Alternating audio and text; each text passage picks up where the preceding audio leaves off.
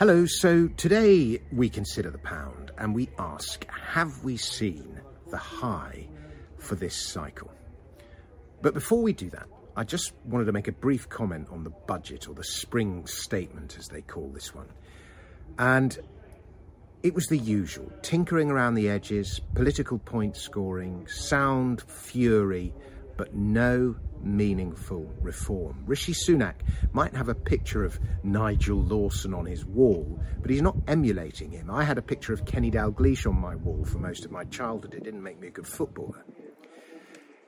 Lawson removed a tax with every budget, incrementally simplifying the tax code and lowering taxes over his, I think it was 6 years in office. Every chancellor since, Labour or Tory, has incrementally bloated it to the point that we now have a tax code that is something like 10 times the length of all the Harry Potter novels combined. And as a result, what Dominic Cummings calls the blob distends or inflates. And this is a graphic I used in a show at the Edinburgh Festival in 2016, Let's Talk About Tax. And after 3 years of Philip Hammond and 2 of Rishi Sunak, I'm sorry to report that the red bar here is now much bigger, while the others all remain the same. And look at that, it's 4 times longer than the Chilcot Report, it's 11 or 12 times longer than the complete works of Shakespeare or the Bible. The Hong Kong tax code is less than 2% of the size of the UK tax code, and which economy has done better over the last 50 years? Tax reform is one of the few ways and one of the most effective ways by which a politician really can change things. And Rishi, as we all knew he would, has missed his chance. He's yet another one who tinkers with a label on the paintwork while the steamroller rolls on. And, you know, you can change the whole way society is geared, the way it's motivated by reform to the tax code. You can change the whole dynamic, and they never do. Anyway, that's my rant over. So, let's talk about the great British pound. And I'm sorry about my rant. I hope you don't mind indulging me. So, sterling. If you're a regular viewer or regular reader of my columns, you'll know that there's a cycle that I've observed, a long-term cycle. And given the state of the world and of British finances in particular, I thought it's worth checking back in on this cycle. And I'm going to start, before we come to the cycle, I'm going to start with this 3-year chart, which gets you up to scratch with the recent price action. So cable, that is to say the pound versus the dollar, it's called cable because of the first transatlantic cable under the Atlantic broadcast the price. But anyway, you can see the collapse in 2020 with the Corona panic to $1.15, subsequent bull market, which lasted over a year, topping at 142 last summer, and then the declines that have followed. And currently, we're at about $1.32, 10 cents off the high, and we are in an entrenched downtrend that looks rather like a sort of expanding funnel. And the pattern recognition people would call this a descending, broadening wedge. This is all symptomatic of a leadership that's chosen the Brussels-on-Thames route rather than the more business-friendly Singapore-on-Thames or Hong Kong-on-Thames option. Now, assuming that wedge keeps its shape, the projected short-term action would be a rally to the sort of 135 area, followed by further declines.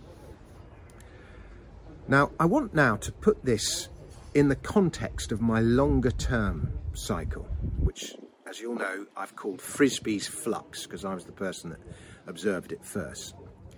Now, when I'm talking about cycles, let me issue the usual disclaimer. Cycles are arbitrary patterns put on past events, usually by academics. Real life in real time is often a very different matter. Nevertheless, cycles can still help give you an idea of where we are in the grand scheme of things. And my observation is that roughly every 8 years, after a major bear market, the pound hits a tradable low. And we start with 1976. That was the year of the IMF crisis, the International Monetary Fund crisis. At one point, inflation reached 24%, and they measured it properly then. The Labour government borrowed just shy of £4 billion dollars at the time, the largest loan ever requested, and from high to low, I'm not sure if it was dollars or sterling, but anyway, from high to low, sterling lost around 40%, reaching 160. But it recovered. And by the early 1980s, sterling was back above 240. Then came the next bear phase, in which the pound would drop by more than 55% and reach an all-time low against the dollar, $1.04. And that was the era of the Falklands War, and then the miners' strike. But on the other side of the trade at that time, the US dollar was extraordinarily strong, so much so that France, Germany, Japan, the United States, the UK, they all colluded to depreciate it. And that was the Plaza Accord of 1985. And again, sterling would recover, this time to $2. In 1992, sterling hit another marked low. This was Black Wednesday, when the Bank of England took the UK out of the European exchange rate mechanism, the ERM, and it fell from $2 to $1.40. That's a 30% loss. And the killing that George Soros made selling the pound sealed his reputation.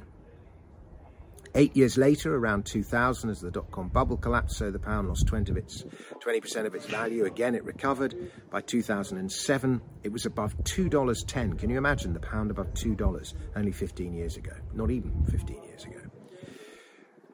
Then we got the financial crisis of 2008, and the pound lost 35%, hitting a low of $1.36.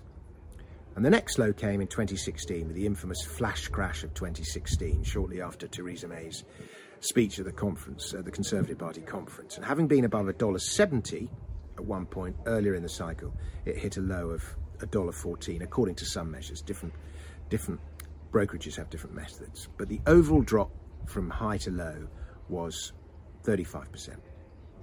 And the subsequent bull market was about the limpest in living memory. I expected much more. I hoped for much more. I wrote about it, predicted it. The 2016 low was retested in the Corona panic, and then we got that rally above $1.40, which peaked in August, that I mentioned earlier. Don't you love charts? Everything I've just described is all in that chart, which you could have watched and surveyed much quicker than I spoke about it.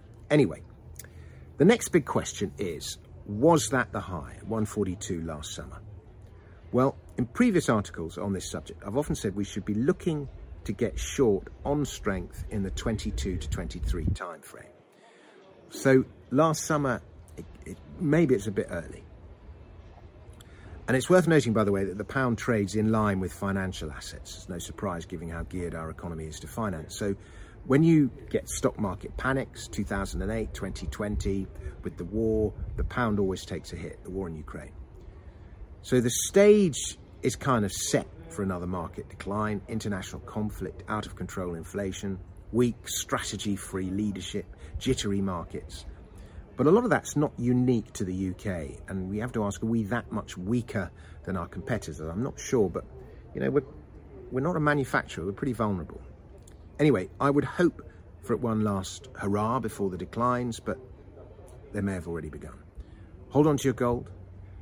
Hold on to your bitcoins, you'll be glad of them. By the way, gold might have been a rubbish asset through the past decade if you measure it in US dollars.